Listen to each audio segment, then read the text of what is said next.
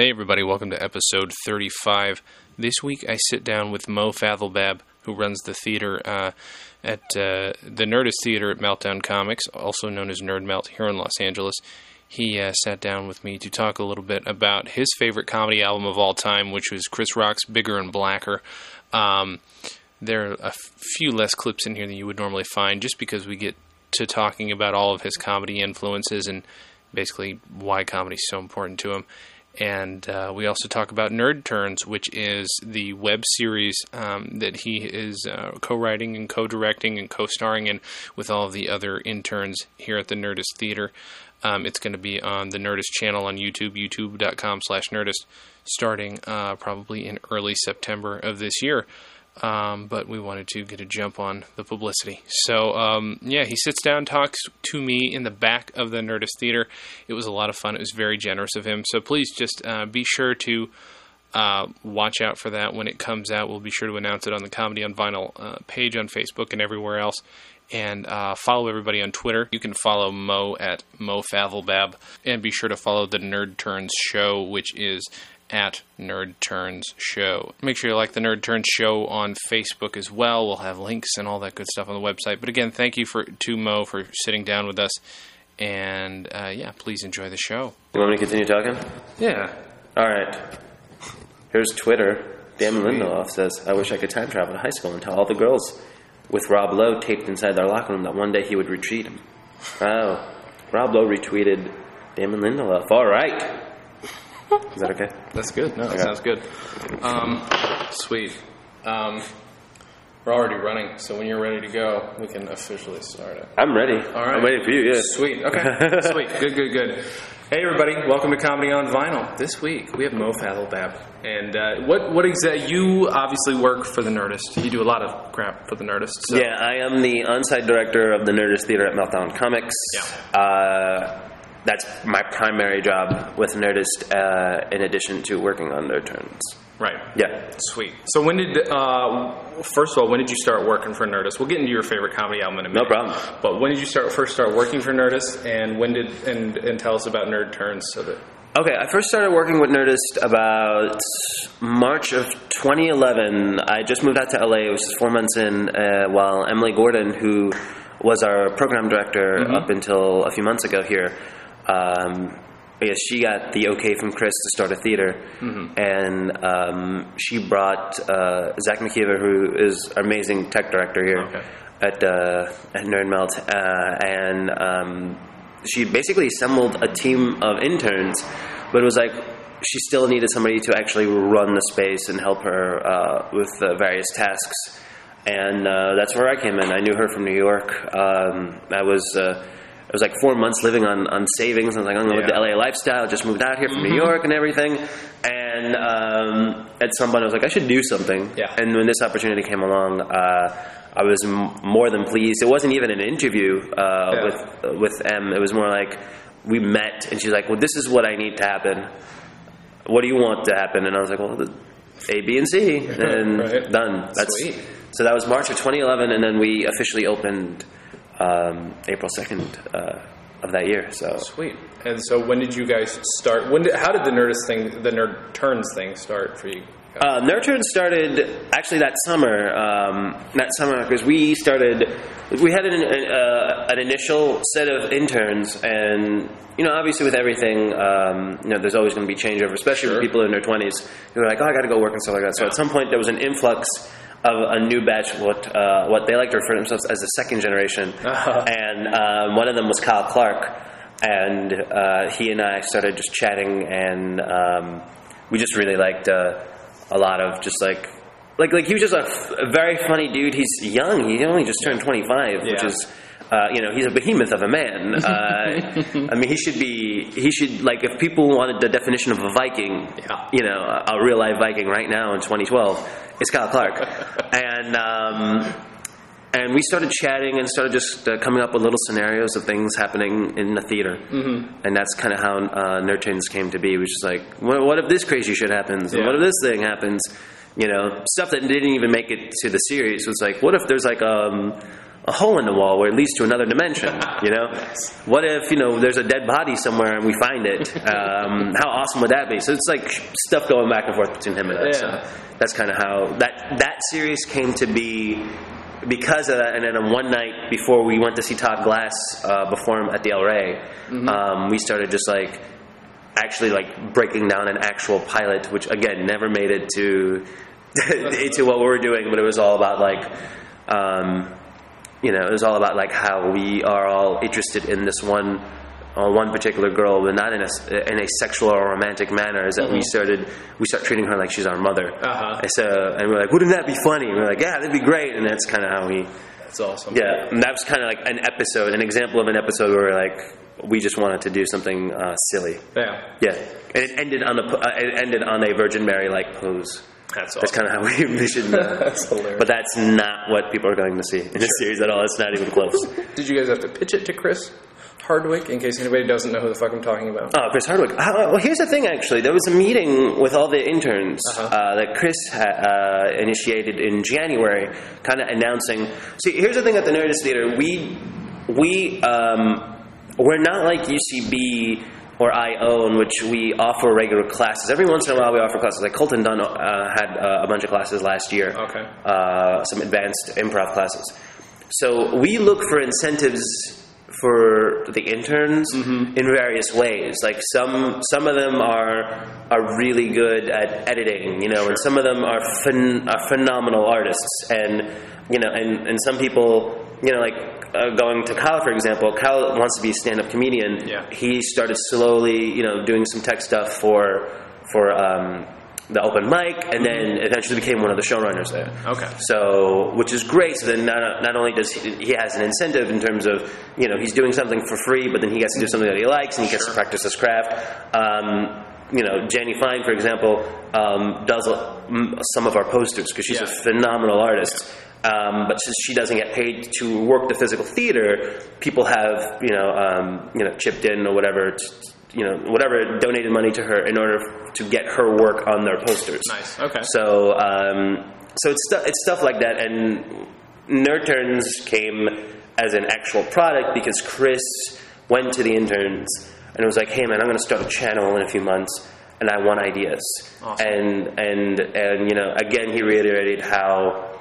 We look for various ways to thank them for their hard work, and that's the show.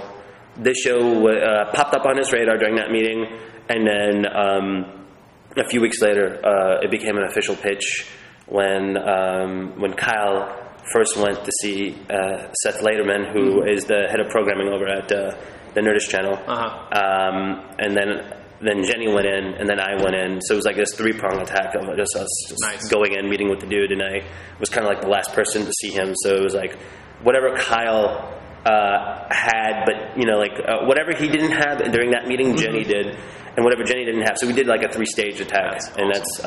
But Chris was always behind the show. Sure. He just wanted to know what was going on. Right. Yeah. Right. Of course. Yeah. That's awesome.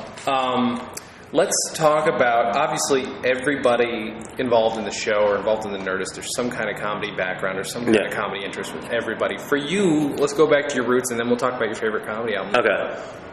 I started in terms of where I started professionally. I started just in general, loving comedy. Yeah, I just like stupid shit. I was that kid who just like really crazy stuff. Like both my parents immigrated from Egypt, where it's either the sense of humor there is very sarcastic. Okay. Especially for the Middle East, because they're not everybody's open to say certain things. So Egypt manifested itself in sarcasm a lot. There's a lot of slapstick, and a lot of that stuff, like sort of B-level, C-level comedy stuff. But that's something that never interested my parents. Okay. They were also very politically minded. Okay. So there's a lot of sarcasm, a lot of satire that came out of that. But my earliest sort of childhood memories was my parents watching Monty Python. Nice. whether it's PBS. I'm assuming it's PBS. I don't think we had BBC or access to BBC in New York at the time. This is the 80s, so I don't think it even existed in America. So I just remember Monty Python was definitely a huge thing in our house. It was like, it was almost like a catered affair when the Holy Grail was on TV. Yeah. And that was this thing that we had to, and I thank them for it. It was never, sure, it was one of the, I mean, it's still one of my favorite movies. That and Life of Brian, one of my favorite movies of all time. Yeah. But I will say as a kid, what really blew my mind was Mel Brooks. Yeah. Because that was something that was like Blazing Saddles. Here's the thing: I didn't see the rated R version of Blazing Saddles until well into my 20s. Okay, holy shit! Holy shit! So I only saw the TV version, and it would be the version that they would air like if there was a rainout. You know, like the Yankees game was rained out, so Channel 11 is going to put up Blazing Saddles, and you know, so it's the one that families can watch. It's the version that families can watch. But there's a dude that punches a horse, and that's hilarious. Yeah. I mean, so stuff like that. I'm like a huge fan of History of the World Part 1. So that's so it's a little bit of whatever crazy shit was going on in the 70s. When that started airing on TV in the 80s, that's kind of what I enjoyed a lot. Yeah. So that's sort of my thing, I'll show Blazing Saddles to anybody. Oh yeah, to girls that I date. It's like you have to. You have to see this movie. 100%. I have a 5-foot poster of it in my apartment. Nice. I have 3 posters. It kind of drives my girlfriend crazy. But the thing, it's like I didn't even catch the racial stuff when I was a kid. Yeah. Even though they point out that Cleavon Little, of course, is the black sheriff. It's like, okay, that's cool, whatever. Yeah, right. Punch a horse or do that stupid thing again. It's like I didn't catch the satire of it, the actual political significance of it until growing up and having my parents sort of point out. Like this is why this is ironic. Like, oh wow, like obviously, not to say that racism was dead in the 80s, but it's different. It's different when that movie first came out. I'm assuming that it was insane. And, it was a lot of groundbreaking stuff in that film, and I love it to death. Black people yelling racism, white people yelling reverse racism, Chinese people yelling sideways racism. Everybody's pissed off. Everybody need to cut it out, because nobody got worse than Indians. Indians got it real fucked up. Indians got it so bad. When's the last time you met 2 Indians? You ain't never met 2 Indians. You met one month, 3 years later, you might have met another one. I have seen more polar bears than Indians in my lifetime. Now, racism big, man. Everybody's pissed off. Pissed the fuck off. Pissed the fuck off. Who's the most pissed off? White people. White people mad. I watched the news. They got militias, and even the Columbine kids was looking for brothers, and it's nuts, man. White people mad. Always on the news complaining, we're losing everything. We're losing everything. We're losing the country. Affirmative action quotas. We're losing everything. Y'all ain't losing shit. The white man ain't losing shit. If y'all losing, who's winning? It ain't us. I drove around this motherfucker. It ain't us. Don't let Shaq fool you. Everybody don't get a cut of that check. Shit, there ain't a white man in this room that would change places with me. And I'm rich. Yeah, I mean, that's actually very similar to a lot of the stuff I grew up listening to. But then we talked earlier, like you think, it is hard to nail down a favorite album, but Bigger and Blacker seems to have really... Bigger and Blacker is the one that I really was like, it's a masterpiece, but it also, I feel like, it's also the zenith of Chris Rock, like the height of his power. It's right after Bring the Pain, and I verbatim... no bits from not only the special but from the album. Just the other day, I was just singing "No Sex in the Champagne Room," much to the delight and the chagrin of everybody on set. But it is that whole thing is just a good, solid. Like it rivals George Carlin, and it rivals Richard Pryor, and it rivals just like the top.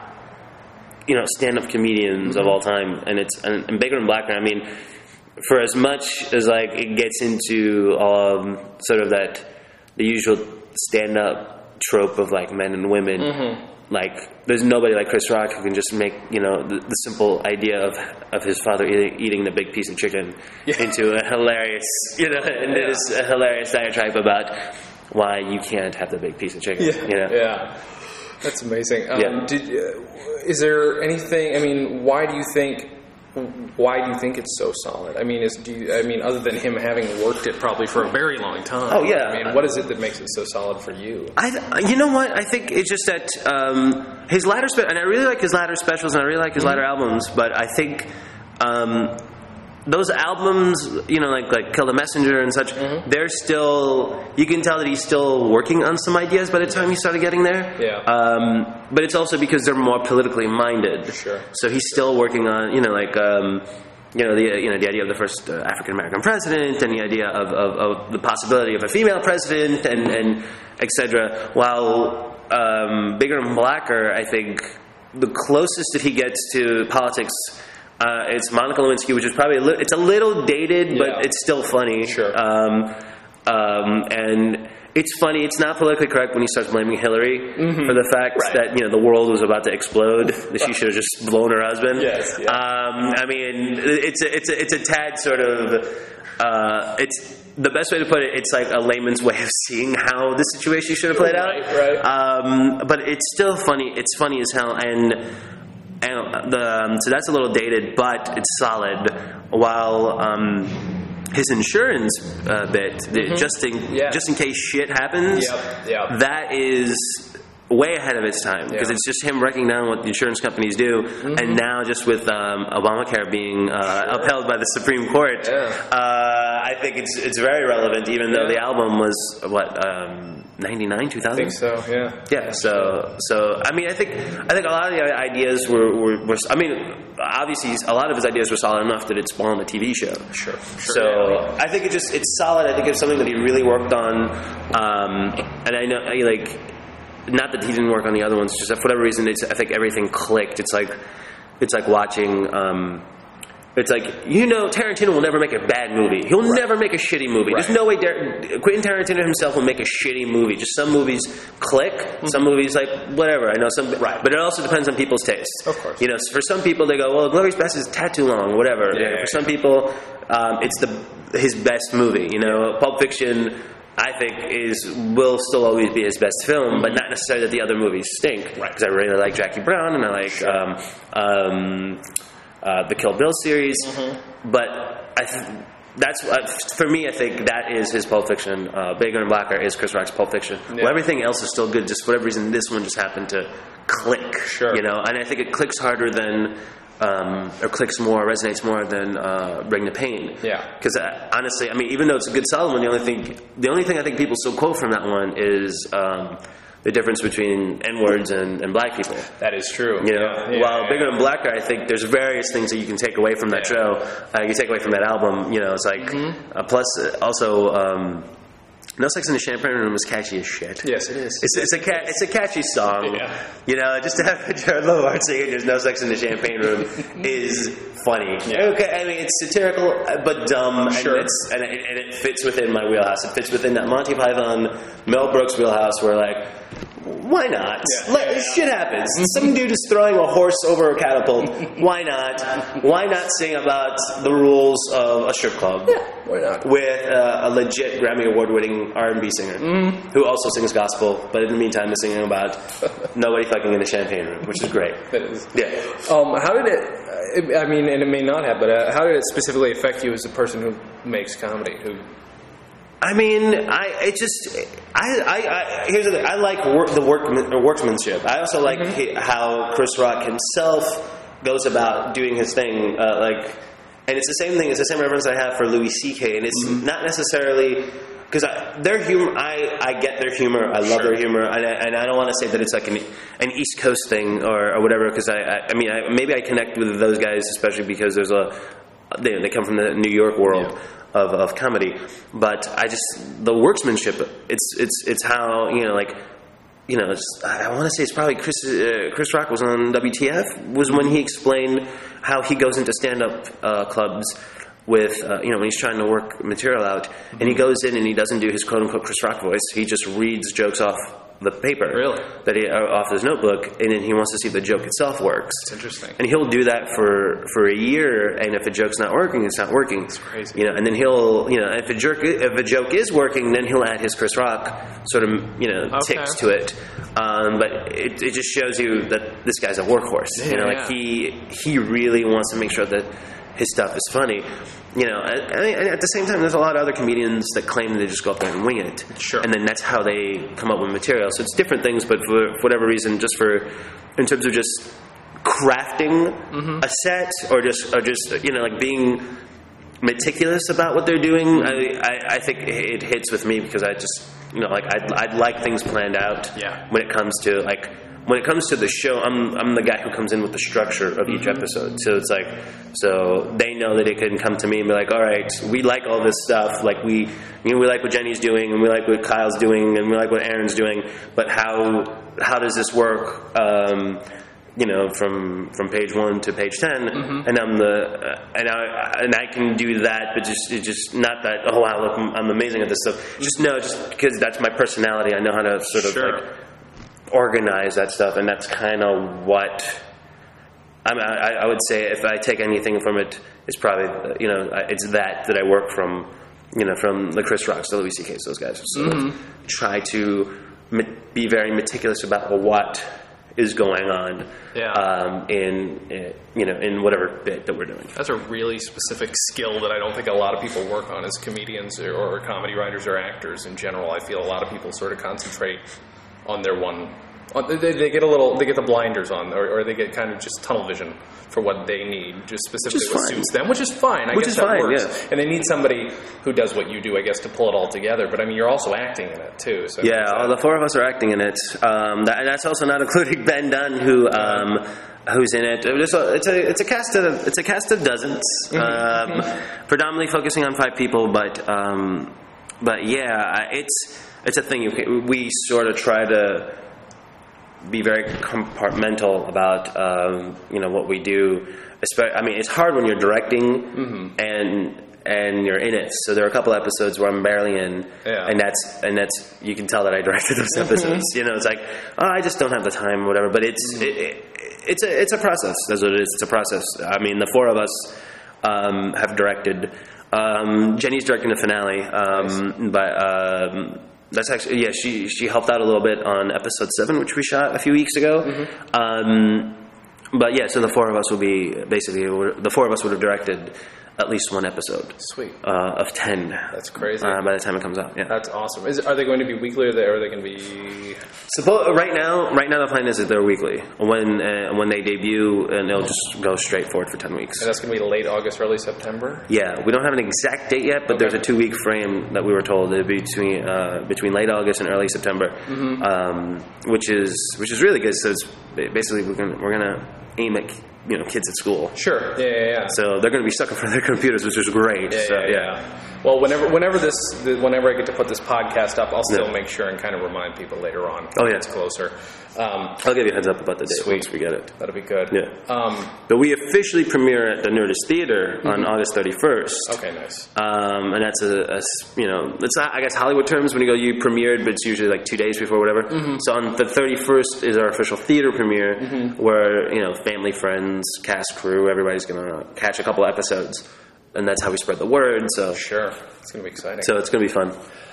That's right, they got all these diseases: AIDS, sickle cell, tuberculosis, cancer. Jerry's kids still limping around. I've been watching the Jerry Lewis telethon for damn near 20 years. No progress whatsoever. Nothing. Come on, Jerry, lie to me. Come on. Show a picture of a kid. Doctor it, okay? Put a stick in the kid's back. Prop him up or some shit. Tie some string to the crippled kid. Make a puppet out of him. Just walk him out there. Do something. Where the fuck's the money going? Where's the money going? What, to keep Jerry's hair black? Think about it. Frank Sinatra's dead. Sammy Davis Jr. dead. Dean Martin dead. Jerry Lewis got a full head of black hair.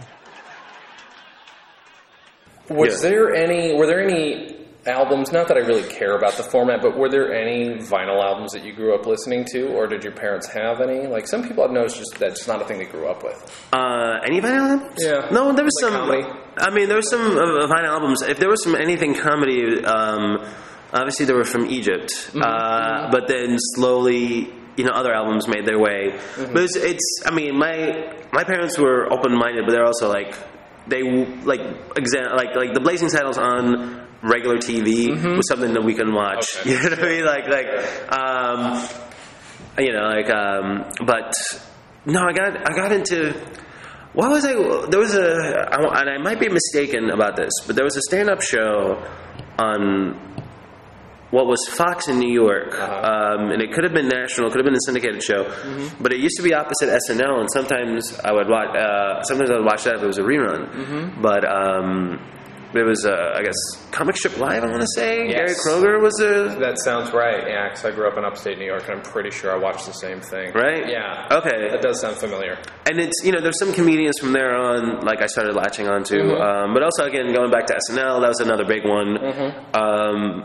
But in terms of albums per se, I mean, there are cassettes. Sure. Yeah. I had cassettes. I had, Steve Martin. Eddie Murphy, of course. I was as a kid, of course. Eddie Murphy couldn't do no wrong at the time. Sure. I mean, it was stuff like that, and slowly got into Richard Pryor, just because I guess Eddie Murphy. I want to be correct on this in my own assessment. I think because Eddie Murphy was really into Richard Pryor is how I got into it. So way more than a lot of people. Our age, yeah. We went backwards. Yeah, it's fine. But but I want to say at some point in what was it? We had a lot of VHSs of Jerry Lewis, which wasn't that bad. I really like Jerry Lewis. Yeah. I mean, some of his latter stuff, which turned just into... It's like Adam Sandler. It's the same thing, which is like... Some of his earlier stuff is just him just acting like an asshole is funny. And I just want to see him do that. I don't want to see him, like, trying to, like, help some kid or whatever. It's the same thing with Adam Sandler. I just want to watch him just be stupid. Just be a fucking asshole. Do your thing, and then I don't care about... this guy has to get back with his family if the remote stops, or whatever the fuck. It's not my thing. I mean, obviously they make a boatload of money, so I'm not gonna. I mean, obviously people are into it, but Jerry Lewis was big in our house as kids. Honestly, I would say a lot of cartoons. Yeah, I want to say if there's anything about things around the house, I think there was a lot of cartoons, a lot of Looney Tunes, a lot of that stuff. That was just going for us as kids. I mean, we had obviously records of just Mickey and Donald and on the Disney side, and the Looney Tunes, of course, Daffy Duck and stuff. So we had a lot of that, but at the same time, I also liked soundtracks. So they had little snippets from the movie, but that was because they're on cassette and you're 7-8 years old and it's the best thing ever. Right. Yeah. Did you make any friends over comedy? Like, did you ever sit and listen to comedy with anybody or watch comedy? In high school, I went to Catholic school. Even though I'm not Catholic, I was raised Muslim. We went to a local Catholic school in Brooklyn, and you have to be funny. It was in an Orthodox Jewish neighborhood. Everybody hated each other. Holy shit. So it's.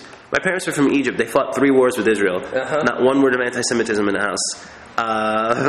Go to Catholic school, and all of a sudden Jews kill Jesus. You're like, holy shit, really? You're like, yeah. The nuns were like, yeah. And they're out there in the neighborhood. You're like, really? Oh my God. So, like, the one person that you would assume would be the anti-Semite, just for whatever political reasons, was completely just blown away by the idea that, like, these old ladies were talking about how evil Jews were. And you're like, really? Okay. Great. I didn't know that. All right, I should probably tell everybody. But no friends in in grade school, but in high school, high school. I had friends that were really into going back to Adam Sandler, really into Adam Sandler. Okay. So we listened to comedy albums there. We used to listen. I was in the drama club. Only reason is because there were a lot of gay dudes there, and a lot of cute girls, and obviously they weren't hooking up, so more for me. Sure. Or at least I thought, hey, more ladies for me. But no, we listened to a lot of Adam Sandler at the time, a lot of stand-up albums we would listen to, and honestly, because it was drama club, there was a lot of just plays that we listened to. But the ones that I was like were sort of the more sketch reviews, kind of like the Mel Brooksy stage stuff, Catskill stuff. But someone was into, oh my goodess, Mark Russell. Really? Which is fine. Which is nothing against it. Which is fine. So there was some of that. I won't mention names because I don't know. They might be married with kids, and I don't want their kids to. But Mark Russell. No, Mark Russell's fine. That's fine. But no, we did. What was the? 2,000-Year-Old Man was something that we played a lot as well. Just because it's funny as hell. Because it's funny as hell, and like. And I would even say maybe at that time it was kind of passé, just because it's not edgy compared to what the guys were doing in the 90s. But that was still funny as hell. Bob Newhart. Bob Newhart was one that was when we started listening to it. Like my friends and I in high school, Bob Newhart was like, "Holy shit!" Like I just knew him as the little dude from TV. Right. You know? Yeah. Which is sad on our end because we're complete idiots about it. But to know just how brilliant, the King Kong bit is fucking amazing. Oh my God, yes. And it just, you can't hear the other side of the conversation, but that was all. I mean, we fucking loved it. It was great. That's actually pretty impressive. I don't think I even listened to Bob Newhart that, because again, I was the same way. I just knew the sitcom stuff. It took a while to learn. Do you miss having albums at all? I mean, I know comedy albums are just like all albums are shrinking. It's not a thing you can get anymore. I know. Most of us still buy stuff digitally, so again, we don't have anything physical in our hands. Is there something about that? Is there any value missed by not having comedy that you can carry around with you physically? Physically? I mean, I don't know. I mean, comedy's comedy, so I think no matter what happens, like I get that you can't do bits now regarding vinyl, so you can't really you can't do a sketch that sort of, you can't be meta about the fact that you're digital compared to albums, so you know more jokes about turning this over, that's whatever. True, yeah. But other than that, I don't know if there's anything you miss. I mean, I think for the most part, when people want just certain bits, they have certain bits. Like all they want is, let's say, whatever sketch is they just want to listen to that. That's fine. But I think if you want to listen to the entirety, if you really want the Chris Rock special, you'll listen to the whole Chris Rock special. Sure. You're not going to go, I'm going to skip over to his, Sarah Palin being John McCain's nurse bit. I'm not going to do it. You just want to listen to the whole thing because it's funny as shit. I mean, you're not gonna sit there. I don't know. I don't know if you miss anything other than that, because comedy's comedy. I think it's a little different than music. It's like. Music, I think, on vinyl, there's something almost raw. There's something almost. It's like, I don't know. It's like eating at a really good restaurant. Well, comedy's just comedy, and I think comedy can survive any format. So I think it's a little different. It's a little different because really it's about the material, while the music is about various different things. Sure. That's a really good point, but the only exception I can think of is we did one live episode recently about a Monty Python album that literally had 3 sides. Yeah. Have you? Yes. Okay. Yeah. So but you're just getting me thinking. There's got to be some sort of equivalent one could do digitally now, but I don't know what the hell that would be. So, I mean, I feel like there's still got to be a way to play with the format, because that's always been a thing of comedy. Yeah, you can play with any format. I mean, maybe I wasn't very articulate in the answer, the very long-winded answer. But I think, comedy can survive any form. So you can do bits about downloading. You can do bits about iTunes or whatever. I mean, a comedian will figure something out. Well, a musician, on the other hand, it's really just about how well the instruments is playing and the acoustics and the sound quality and all that, which is why it's which is why I think a lot of people miss vinyl. Was for comedy, you can survive any format. I mean, I've seen comedians go on stage in front of 5 people, and kill, and I've seen comedians go on stage in front of thousands, playing Madison Square Garden and just, destroy, and it was the same amount of, it was equally as good. Yeah. There was no, watching Chris Rock at Madison Square Garden is just as good as watching Chris Hardwick, workshop his material in front of 5 people on Sunday night. Yeah. There's no difference, and for a musician, I think you need I don't know, just in terms of the sound quality, I don't know what it is. There's a thing where things have to be perfect, whereas for me, it's really about the material. Yeah. You know why the world's crazy? Because I'm more scared of white kids than black kids. I got on the elevator this morning, 2 high school white boys tried to get on, I dived off. You ain't gonna kill me. Motherfucker, this is crazy. I ain't fucking with no white boys. School, fuck that. Chris, come talk to the kids. Fuck the kids. You ain't gonna kill me. Damn trench coat mafia. What the fuck was on their mind? The trench coat mafia. They upset because people picked on them. They didn't have any friends. We were the outcasts. It was 6 of them motherfuckers. I ain't have 6 friends in high school. I don't got 6 friends now. Do you think even...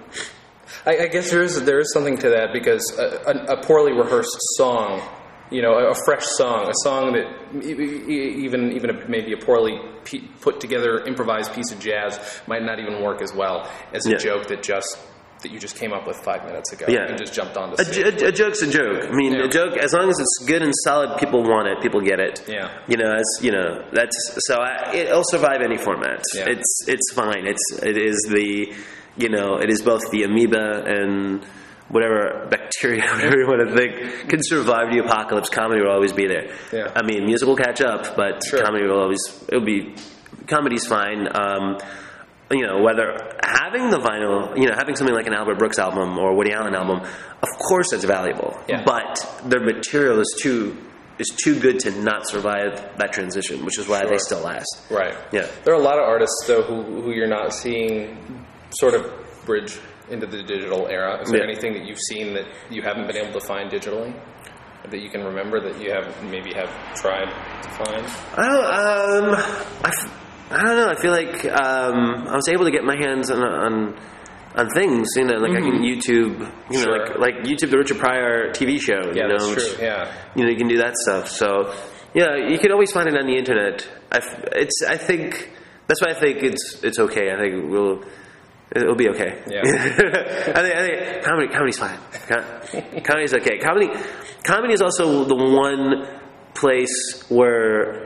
And here's the thing, and it's sort of similar to music, because in music, there's a lot of trends in music. Mm-hmm. And there's a lot of people going, well, it's like Oasis coming out going, the Beatles were shit, and you're like, well, fuck you, fuck you. Like who cares then? Don't say they're shit just because they're old. Right. Just because they're your grandparents' music. Comedy, on the other hand, is comedy wouldn't be where it is without the guys who are the comedians today wouldn't be there if it weren't for the comedians before them. And there is a lot of respect, and they acknowledge it, and that's something that why it will still survive. Why will me getting into Richard Pryor is because I was into Eddie Murphy. Mm-hmm. And that's how comedy will survive. So it's not necessarily sticking with that whole things that I can't find. No, I think I can find anything, especially because people do. The good ones, the really good comedians, really do acknowledge the guys before them, and when they try to work out material that sounds like somebody before them, they still acknowledge it. Yeah. Some people steal. Sure. There's a lot of that. Yeah. And those guys get weeded out, or those guys get, have the tomatoes thrown at them, metaphorically. Mm-hmm. But ultimately, guys like, the guys that everybody's, that we're all fans of, Louis and Chris Rock and those dudes, they acknowledge the guys before them. Yeah. They wouldn't, going back to Bring the Pain, that special starts out, the TV special starts out with the various albums that Chris Rock grew up with, various vinyls that he grew up with. Yeah. You know, and you see Woody Allen and you see Albert Brooks. And you can tell immediately in his material the sort of little observational things, little sort of quirks that he obviously was huge. He was influenced by those guys, and I think he's acknowledged that he's more influenced by Woody Allen than by an African American comedian.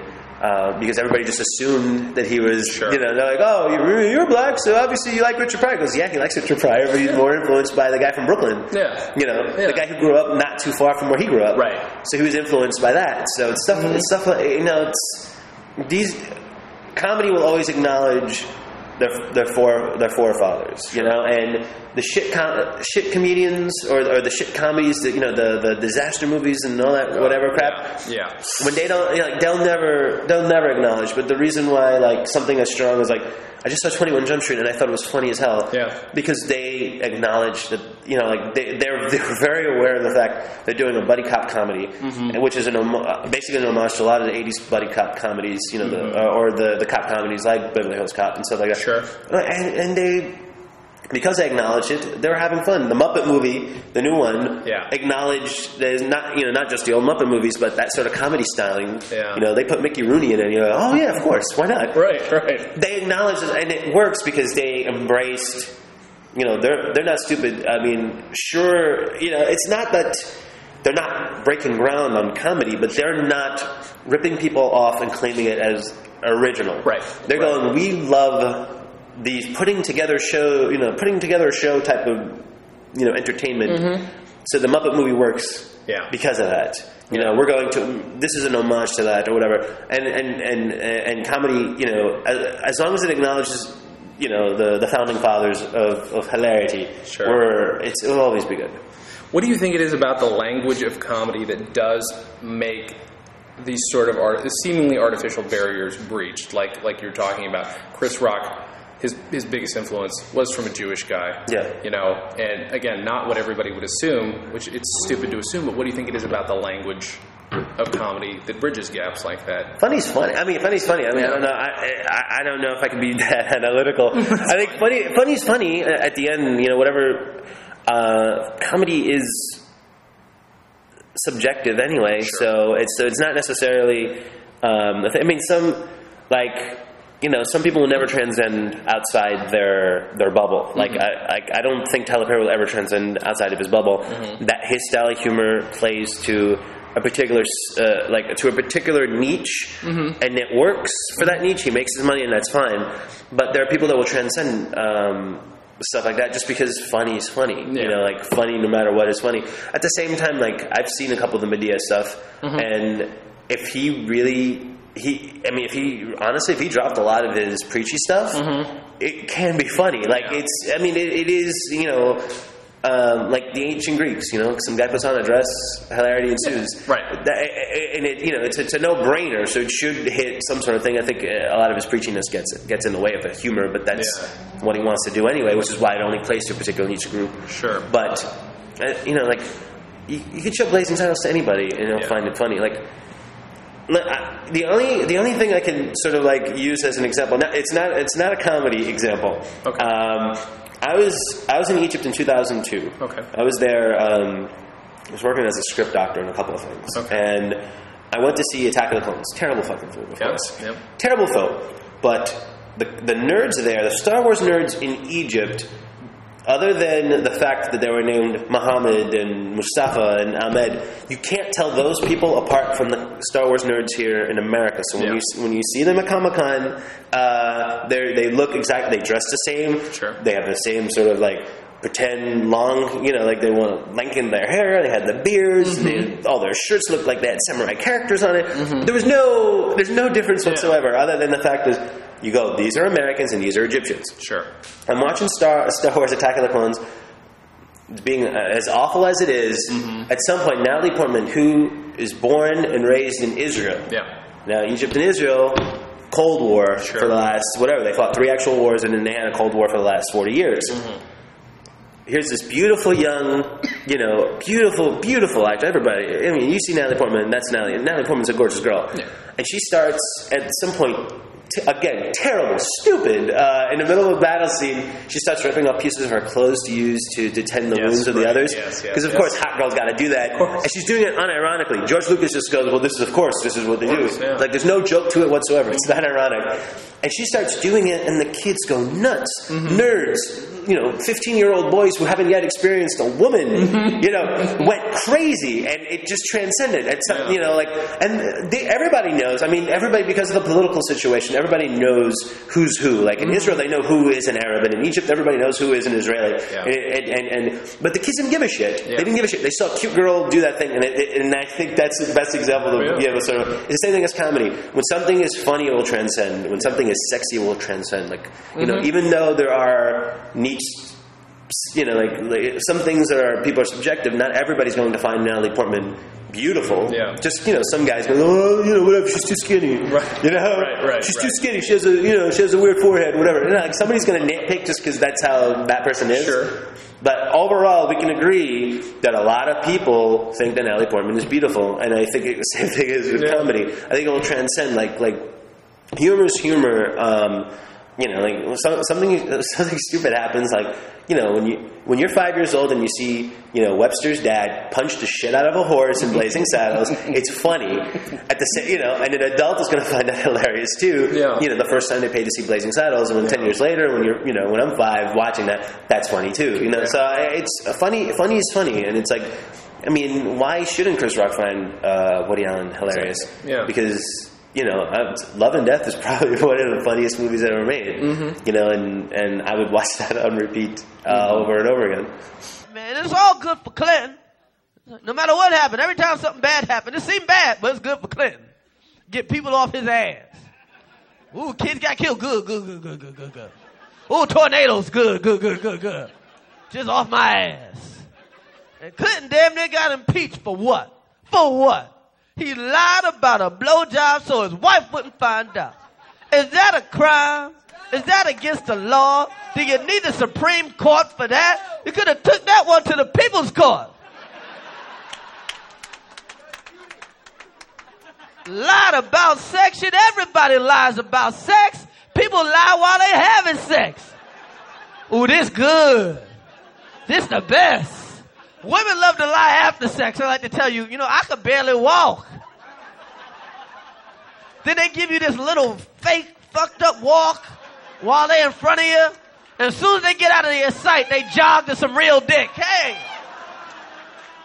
Do you remember the first time you made a joke or made somebody laugh or wanted to make a joke? Oh, I think I was told I did something, but it was more out of anger. And it became funny. And I guess, there are a couple of relatives who aren't particularly nice people on my end. And I think I started talking back to them, but I was also maybe 2 or 3 years old, so I wasn't very articulate. Mm-hmm. But I talked back to them, and I was told, this is what my mom told me, and everybody, this was actually at a family function, that I sat down in a chair, and it's something like how, like a parent reprimands someone, like, what you did was wrong, and then you sit down and be like, all right, this is why you did this, and this. And I think what my mom told me was that my uncle, I had an uncle who was probably not... Maybe it wasn't joking. He was just somebody who just, life was hard or whatever on this particular guy. And he liked to take it out on people. But not necessarily, it wasn't like a violent thing or whatever. Sure. But it just, I guess he was maybe rude to me. Like, hey, kid, whatever, get out of my way, you dumb kid, whatever. And I sat down in a chair across from him and purportedly reprimanded him as an adult would. And everybody started laughing. And I guess... And my mom put it in a way, it's like, you at that moment thought you were an adult. Even though he deserved it, because he said something that was more rude. It wasn't, he was insulting me. It wasn't like an abuse thing, whatever. I don't want to go like, man, he was, holy shit, he was damaged. He was rude, and I didn't take it from him. And I sat down and pretended to be like, well, this is what you did was wrong, and you can't talk to me that way, or whatever. And it was such a manner that he was taken aback, and everybody at the family function was laughing. They're like, but they weren't laughing at me; they were just laughing at the situation. Right. And they're like, this 3-year-old thinks he's, he just reprimanded a 40-year-old man, in a way that he was, like, no, what you did, you need to know. because that's what my mom used to do. Okay. That's what my mom, she probably still does. She still does that. I'm 30. I'm going to be 33 this year. If I see her, she'll still do that. By the way, she's been very, very. I've been showing her little clips from the show, and she's a very, very, very sweet woman.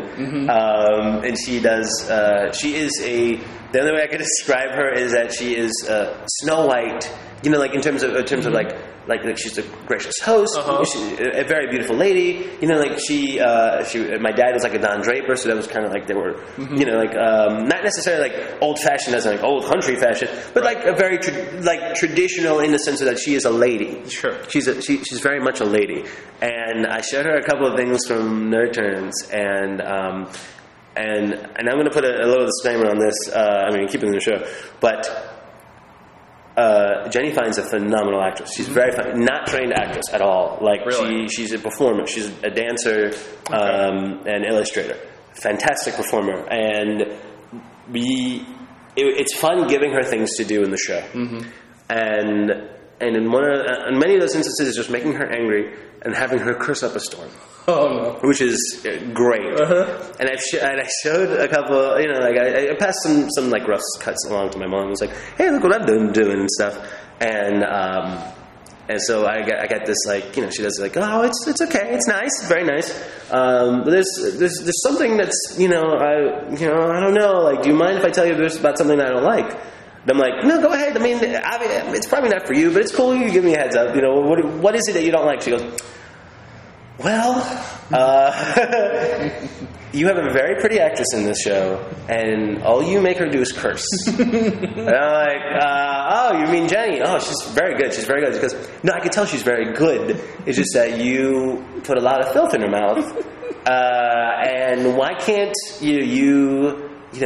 why can't you see that you have a very good, very pretty actress, people are going to like her very much, why can't you give her something to do other than cursing? And I'm like, well, you probably don't want to see other episodes because there are a couple of times when we even tie her up and she's just angry. Like, and not in a sexual manner, it's just that it's just fun to do it because she's a tiny girl, very pretty, but very, very talented, and we like using her like volatility a lot in the show.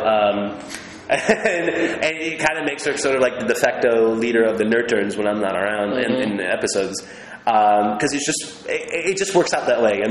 She's that talented, but it's also fun because there's a lot of people you just can't. She's willing to take risks and stuff, and it's more fun to be like, hey, can you grab this dude by his collar and just go in his face and go crazy? So that was definitely something. That was a note that I got from my mom. Very sweet lady. And I was like, well, what if I curse? She's like, well, no one cares. No one cares. Whatever. It's just you have this very, she was very adamant of the fact is that we had this we had a very active. We should have treated her properly. Like she does look like.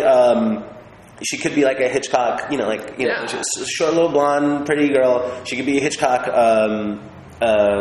lead, heroine or whatever. And my mom said for whatever reason we completely ruined it for her. We ruined her career. Thanks a lot. Thanks a lot. And I was like, well, she wrote some of the stuff too, right? Most of her monologues she wrote. She put in all that stuff. So that's kind of how it's been going in the household. That's comedy in my house, basically. Do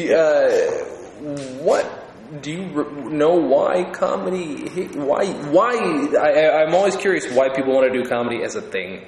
You get to a lot of people grow up knowing that they need to, they have to have a backup plan and all that shit. But people like me just dove into it because they knew comedy was something they always had to do. Yeah. Do you remember when that happened? Do you know why it was so important to you? I think when I realized that I could produce comedy is when I was like, oh, okay, then none. Because I did all the drama, the club stuff, but it was mostly musicals anyway. Yeah. We ended up doing, I don't think we did a musical drama. I think in high school we did like Little Shop of Horrors, and Guys and Dolls, Bye Bye Birdie. So, How to Succeed in Business. So they're all musical comedies, and it was just fun to do, and you just want to make people laugh and stuff. Sure. But I don't think I saw it as a career per se, because I eventually studied film, and I want to just do silliness, with a lot of the film stuff. Like my thesis was basically a film. My thesis film was basically a sketch in which this one movie character from silent movies starts popping up, and like he wants to get the girl. Like, it was a typical thing. He wanted to get the girl. It's a silent movie. You know, there's a girl on the beach. She's going to drown. He goes and saves her, and he wants to be her hero. But then there's a villain there, the handsome but twirling mustache villain. Mm-hmm. And then he basically, the villain takes the girl, and then they pop into different genres of film. Awesome. So it's like he's just breaking the fourth wall each time, in which like he goes into an alien movie, and he goes into a black and white movie, Casablanca and stuff like that. Yeah. And it was just fun to do. And then everybody else in film class was like this is also like after 9/11, so a lot of people were just like doing like, well, man, like I'm gonna remember like what happened. It's New York, by the way, also. So sure.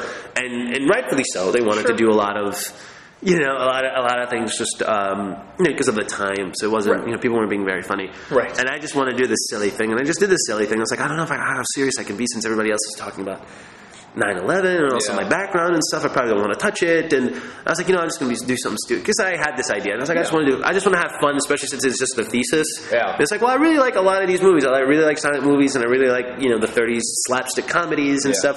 By the way, there will be an episode similar to that in Nerd Turns, which I'm very glad that it's in season 1. But it was all. It's just, I put that together, and then I immediately worked for the UCB, first taking classes there, but then I became one of their tech guys, and then I started running their house. Mm-hmm. And then slowly realized that, with the advent of the internet and just with my film background and stuff, that you could just do stuff. You could just produce it. And that's when... Because I was like, I want to be a writer. I still want to be a writer, which is what I'm doing. But it's realizing that you can do it is when it started taking shape to me. And I think it became realistic around college. Yeah. Like everything else is like, I just want to be in entertainment. I just want to do my thing, whatever. And it just became more realistic when you're like, I could put it together. Yeah. Okay. I make this happen myself. Okay. I graduated, my thesis was very well received, and I was like, okay, that's cool. So I get to do that. And then, worked for UCB for about 6 years, put up shows there, did some live stuff in and around New York, and then moved out to LA in 2010 to do it out here in LA, and that's how I got hooked up with Nerdist. Yeah. So, but it was more about realizing that you can produce it, not necessarily, because a lot of people just want to be funny. Sure. And some people are talented and funny and just don't. I don't know, just they can't wrap their brains around making that happen. Yeah. Not necessarily be successful, but just making it happen. Right. Yeah. Like I said earlier, it does take a certain skill to be able to put a bunch of different people who are funny in different ways in one kind of package. That's why I'm really excited for this to come out. This is going to be funny as hell. I hope so. There's some good. There's some good stuff in it, I think. Everything I saw was funny. Yeah, I think I was there for the downtime, and it was still funny. So you were in 2 episodes. Right? Yes. You're in 1 and 2. Nice. Okay, good. Right? Yeah, you're in 1 and 2. Yeah. 2. I know I had a child in one of them, and that was odd. I have a little boy. Who... You might have had it in 1, just as an extra. We just gave you a little boy. Yep, I had a little boy. That's nice. Creepy and weird. I mean, it colors the background. It certainly does. You were in the second one. The second one I really like a lot, because that's D.C. Pearson's. Yes. D.C. Pearson's our guest star in the second one. That was funny as shit. And he plays... That was the episode... Well, the first episode has a lot of Jenny cursing in it, but that's the episode that my mom was really just... Oof. Yeah. And that was the one because D.C. Pearson is going to play her ex-boyfriend who writes a comic book based on Jenny's life. And it's a very funny episode, and she really goes to town on that one because it's, her ex-boyfriend humiliates her in public. Mm-hmm. So she really gives it to him. And there is an actress in there who makes a cameo appearance, and turned out she was in a Justin Bieber video. Really? So, I don't know if that gets any traction. I don't know. Like, you hear about traction and stuff. It's like, this person was on the internet. Right. We should bring him. You're like, I don't care. I don't know. Like, I don't know this person. That's fine. Let's bring him. I don't know how many views he gets. That's hilarious. D.C. Pearson is one of my dearest friends. So it's like, I just want him in the episode. And everybody's like, Derek? Comedy? And I'm like, yeah, they're funny. I like them a lot. But I have no clue as to what their numbers are. Right. I know Donald's very popular, and Dominic is a very, very, very funny stand-up and host of himself. And D.C.'s a brilliant writer. writer, but I have no concept of their numbers, so I don't know who watches it. But at some point, it was pointed out, I was like, well, then we'll promote it. He's just doing me a favor. Hey, you want to be my guest? Sure, done. We didn't go through agent or anything, but I guess people, when they click DC Pearson, he's going to be, and they Google him, they're going to go, they get to see the episode that you're in and that I directed, and which is great. And I think the same thing for sticking to that whole internet thing is like. We do have, I guess, a couple of people that are, obviously Chris is, Chris is Chris. I mean, it's his channel. Yeah. People are going to be Googling him, so he's, if they don't know who Chris Hardwick is, then chances are you don't know what's going on in nerd world. Right. But I think people have an idea that he's a comedian. Sure. A brilliant one at that, too, and not just, I'm not saying that because he's my boss. Right. But very popular with us nerds, which is great. Mm-hmm. So we have him, we have Chloe Dykstra as guest starring. Awesome. Who's somebody else that you can Google, and I didn't know. I mean, she's just a sweet girl, right? Who does cosplay, the cosplay show on the Nerdist channel. Very funny actress, and it turns out that you can Google her, and she has fans, which is great. I did that the other day too. That's how the brain works. You want to know just who the hell is around you because everybody's got a presence, which is, I guess, great. I think it's a good thing. Which is a good thing for the show. So we have some Googleable people, Googleable people. So Chris, DC. Here's what the thing that I was sort of like, I think we might have something on our hands. Jenny and I did Chris's bowling show a few weeks ago, and of course, on the comment section there was a lot of because it was us versus Team Felicia Day, so there was a lot of comments of like how Chris and Felicia should be together and stuff, and a lot of nerds just commenting like they should have a nerd baby and stuff. So there was a lot of that, and then of course there was a lot of people coming up with their own whatever team that they want Chris to Team Nerdist to go up against. But then basically the third thing they were talking about was Jenny, and it was a lot of 15-year-old, obviously you can tell these are teenagers, and because she was in some dance video about a year ago. Okay. That was very popular. And now something like, I didn't realize... and then it was pointed out that like she was like the dance video had like 3 million hits. And you're like, well then I guess we could use that to promote the show. Great. So then and just noticing the comments on it, I got a couple like, is that the guy from Mutant Season with Gil? Gil's great. And I was like, that's cool, that's awesome. But there were a lot of just like obviously 15-year-old boys were like, she's so pretty, and what does she do? And you're like, well, hopefully you can see her on our show that we created. Swearing up a storm. So swearing up a storm. So how about that? How about we do this thing? So I guess our show our show has people you can Google, and hopefully their fans can come and watch the thing and they enjoy it, and I hope it's very funny. I think it's very funny. It's going to be very funny. I think it's hilarious, and I think it's hilarious on levels that not necessarily like. I don't know. I think it hits certain sensibilities, and I like that the internet's becoming a thing where I'm actually finally wanting to look at the content that's on there. I mean, having made content myself, on the internet for 12 years, doesn't, if it gets traction, it gets traction. Yeah. But like to have a place to go to is nice. I watch all the bowling episodes on the channel, and there's always something for everybody. So this will be a good addition. Hopefully we fit the Nerdist brand. I think we fit the Nerdist brand. Well, it has nerd in the title. Well, it's all about working at the Nerdist Theater. Yeah, that's pretty good, right? It's good synergy, right? It's all comedy. It's a Nerdist Channel show about the Nerdist Theater. Yep. And that's also co-produced by Meltdown Comics, so I got to give them a shout out as well. So they helped out a lot. Well, I mean, right? Chris is in it. Yeah. So it's Nerdist all around, right? The Nerdist fans would like it, right? Right? See, yes. Yes, Mo. Yes, we all like it. Come on, fans love it. AIDS is scary, baby. Scary. AIDS test is scary. You know what's scary about an AIDS test? You don't get the results back for 5 days. 5 days. You know what happened in them 5 days? You start reflecting. That's right. You start thinking about every nasty, skank piece of ass you ever got in your life, and we all got a few. And you start like, God, what the fuck was I thinking?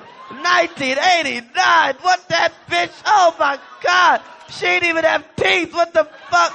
Oh God, what the fuck? Oh Lord, oh God, it's like Scrooge and the ghost of Pussy Pass comes. Remember me? I'm the stripper from Dallas. Blah, blah, blah. We didn't talk about the album a whole lot, but I don't care. That's not the point. The point is to really talk about people and their comedy influences. We talked about Chris Rock. But if you're to recommend anybody listen to that album, why would you say listen to this album? Seek it out. The Seek Out Bigger and Blacker.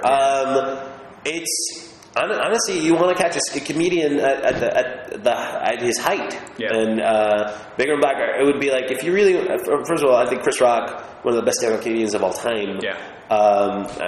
And he really did come at a point in my life and sort of developing my own sort of sense of entertainment and using entertainment as a tool to work things out, whether it be political or personal.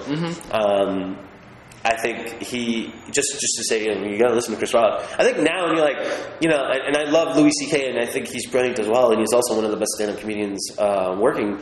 It's like when you have people who are like, oh, I really like Louis C.K. And then you're like, well, listen to Chris Rock. Louis C.K. and Chris Rock. Louis C.K. used to open for Chris Rock. Louis C.K. used to write for Chris Rock. Yeah. You're like, oh, okay. So then from there, and be like, well, then Bigger and Blacker and stuff. And it's just, I think it's just a good gateway. Yeah. I think it's just it's a gateway. If you want to seek out something that it gives you an example of what just a good solid material is, and performed very well. I think Bigger and Blacker it is, and also it has the catchiest comedy song, one of the catchiest comedy songs of all time. That is true. Which is No Sex in the Champagne Room. So, I mean, it's funny. The guy Jared Levan gives it his all. Which is, like everybody talks about the Jack Sparrow song for Lonely Island, which I think is very funny. And it works because Michael Bolton sells the fuck out of that song. So much commitment.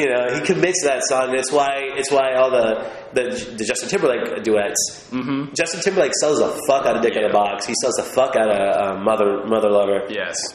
So Jared Levan sells the fuck out of No Sex in the Champagne Room. Yeah. And it's just, it's a silly good time. That's all. It's like, I don't know. It's like, if you want to listen to, I don't know, if you don't want to laugh. If you don't want to laugh, turn on Fox News. Yep, there you go. Yeah. Actually, you bring up one thing that I'll bring up, just relating it back to Blazing Saddles. Yeah. That theme, the way Mel Brooks, I don't know if I trust any of Mel Brooks' stories. He's my hero, but the way he tells the stories about the theme song to Blazing Saddles is they put an ad in whatever, Variety or something, asking for a Frankie Lane type, and Frankie Lane comes in having no idea it's a comedy, and just sings his heart out. And that's what fucking sells it. He sells it. I mean, that's what works. It's like why Leslie Nielsen in his in his old age, why people are like, wait a minute, he was very funny. It's like because he sold the fuck out of it. Yeah. That's what he was doing. He was just selling the fuck out of it. He wasn't underselling whatever. He was still playing. He played the straight lace, like all the Naked Gun movies. He played the straight laced. He played it like Leslie Nielsen would have played it in a 1 hour cop drama. Right. That's why it's funny. He's so oblivious to the fact that the joke is happening around him, and that's kind of what makes it funny. Yeah. And he just sold it. I mean, that's the whole point. It's selling it. It's like, it's why, who would have thought Michael Bolton would be that funny? No, I would never have called He sold the fuck out of it. Yeah. And, Jack Sparrow, it's a silly song. Again, it's a silly song. Sure. And, the others are acting tough and hard. It's the Lonely Island guys. And I like them. I'm not, it's not shitting on them. At the same time, it's like, it's not necessarily things that I seek out, per se. Yeah. But having him sell the fuck out of that song, to me, is like it's just the idea of someone really committing that hard to something so shitty. Yeah. This concept that the Pirates of the Caribbean movies are the best thing ever. Yeah. It's like it's such a shitty concept, but when you sell it, that's where the comedy lies in. I mean, that's why. Like when people phone it in, that's why people get angry when comedians towards the like Jerry Lewis towards the end of his career, would be his movie career, when he was just phoning it in, people would say, fuck you, who gives a shit? When people get mad at Sandler, they're like, oh, that's my boy again? What are you doing? Right. So it's stuff like that. It's like when it feels like that they're phoning it in, it's when they commit to it, which is why, I think my favorite Adam Sandler movie is The Waterboy. Yeah. Because he commits the fuck out of playing that Louisiana idiot. And because he does that, I mean, you can tell he's a very good actor. He's been great in some of the dramatic stuff that he's done. Like, he's really good in Spanglish. Yeah. But he committed to playing that retard. He committed to that Forrest Gump, hybrid, whatever that character he was playing in The Waterboy. And that's why it's one of my favorite Sandler movies. Yeah. And that's really does come down to that. It's like I think people appreciate comedy when it's committed. You can tell when a comedian is not committing to a joke on stage. Sure. And when the moment you tell that, people are just out of it. And that goes with everything. That goes with all artwork. If you want to call it art. I don't want to sound too pretentious, but it's like when you. Hopefully, that's the thing about Nerd Turns that I'd like to convey is that. When the performances are great, it's because people commit to it. Sure. Like our guest stars are great, our cast is great because people commit to it. Like they sell it. It's about selling this whatever material. It could be shit, and they sell it, and that's why. People have won Oscars. But it's not shit, of course. No, it's not shit. Nerd Turns is not shit. No. Not but shit. Elizabeth Taylor won an Oscar for a shit movie, Butterfield 8. Right. And she sold the fuck out of it. That's why she won an Oscar. It's like here are examples of like people who have just been like Pacino sells the fuck out of everything, which is like people make fun of him for being over dramatic, but he sells the fuck out of everything, which is why his performances are memorable. Yeah. Like he sells the fuck out of Scarface, and that movie's crap. Right. But he sells the fuck out of it, and that's why people remember it. That's why people remember it. So yeah. What do you want to plug before we close this out? Okay. Well, obviously the Nerdist Theater at Meltdown Comics. Yes, we have shows 7 nights a week here. You got to come. They're all fantastic. Dan Harmon does Harmontown. I think by the time this podcast airs, he's going to be doing it almost once a week. Okay. Now, it's going to be a regular show here, not necessarily monthly. Okay. So I'm saying at least one, like almost once a week, because not every week he's going to be doing his show. But you'll catch Harmon at least 3 times in a month here at Nerdist Theater. Then, of course, check out nerdmeltla.com for that. Obviously we got to plug Nerd Turns when that happens. Nerd Turns, that's going to be late August, early September. But also catch every show you can on the Nerdist channel on YouTube. So it's youtube.com/Nerdist. Catch all the bowling shows, which is fantastic. It's great. Yeah. 4 Points is a really good talk show. It's fun. Catch that.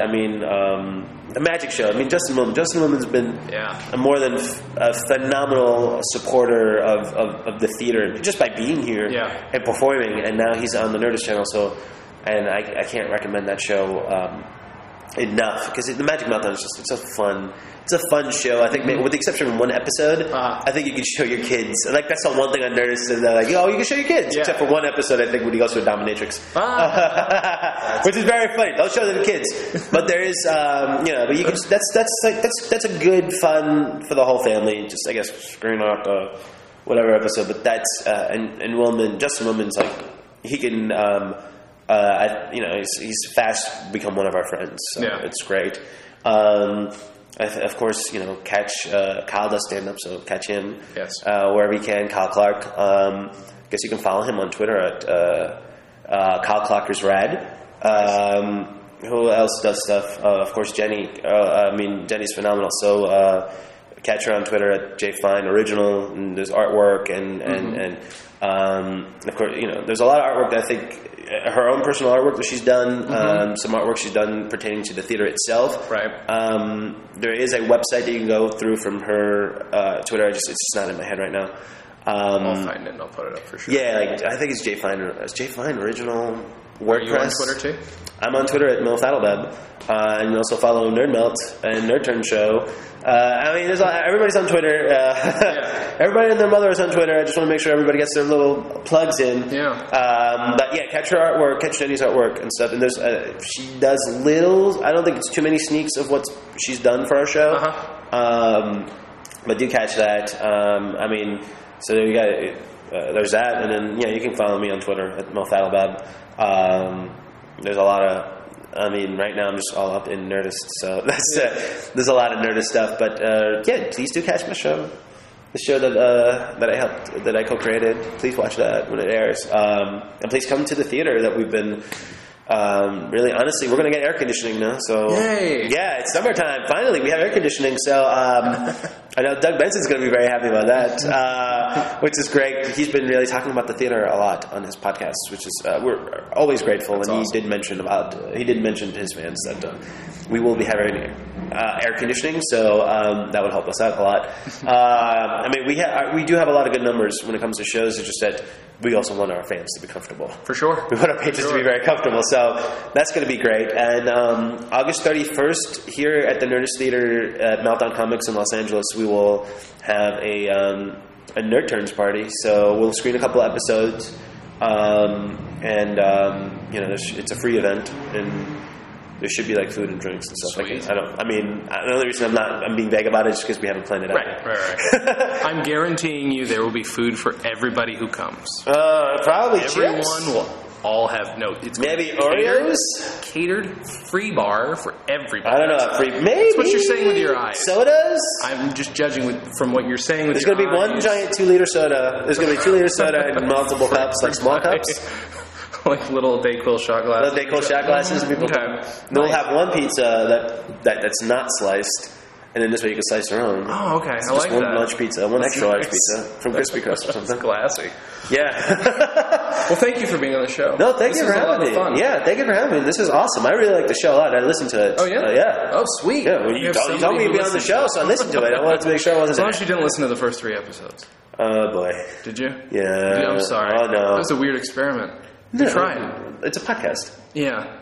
It's a Just- podcast. The first 3 just didn't work. That's all I'm saying. All right. I just regret them. Anybody out there, don't go back and listen to those. But thank you for listening, and have a good thing. Ladies and gentlemen of the GED class of 1999, I have one piece of advice for you. No matter what a stripper tells you, there's no sex in the champagne room. None. Oh, there's champagne in the champagne room, but you don't want champagne. You want sex. And there's no sex in the champagne room. Comedy on Vinyl is recorded at Fort Awesome Studios in beautiful downtown Burbank, California. Our producer is Mike Warden, our host is Jason Klom, and he's also the editor. Comedy on Vinyl is a Stolen Dress entertainment production. You can check out all of our other podcasts, books, videos, other audio stuff, probably some writing, at stolendress.com. And please check out Comedy on Vinyl at facebook.com/Comedy on Vinyl, twitter.com/Comedy on Vinyl, and please subscribe to us on iTunes, rate us highly, and spread the word. Thank you so much for listening to Comedy on Vinyl this week, and have a very good thing. Couldn't have possibly committed all of those crimes. Coolio did some of that shit. Young black men, if you go to a movie theater and someone steps on your foot, let it slide. Why spend the next 20 years in jail because someone smudged your Puma? Cornbread. Ain't nothing wrong with that.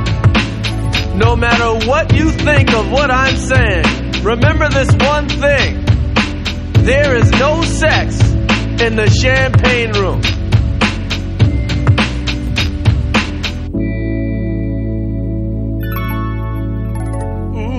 No sex in the champagne room. No sex in the champagne room. No sex in the champagne room. No sex in the champagne room. No sex in the champagne room. No sex in the champagne room. It's absolutely positive. No sex in the champagne room. No. If a homeless person has a funny sign, he hasn't been homeless that long. A real homeless person is too hungry to be funny. If a girl has a pierced tongue, she'll probably suck your dick. That'll be great. If a guy has a pierced tongue, he'll probably suck your dick. Here's a horoscope for everyone. Aquarius, you're gonna die. Capricorn, you're gonna die. Gemini, you're gonna die twice. Leo, you're gonna die. Scorpio, You're gonna die, fuck it. No one goes to Hooters for wings. If you've been dating a man for 4 months and you haven't met any of his friends, you are not his girlfriend. Some of the things I've said may not apply to you. Some of the things I've said may offend you. But no matter who you are, you must remember this one thing. No matter what a stripper says, there's no sex in the champagne room. None. No sex in the champagne rooms and no sex in the champagne room. No sex in the champagne room. No sex in the champagne room. No sex in the champagne. Can't get none. Can't have none, no. Champagne room. Says there's absolutely positively no sex in the champagne room. Say no.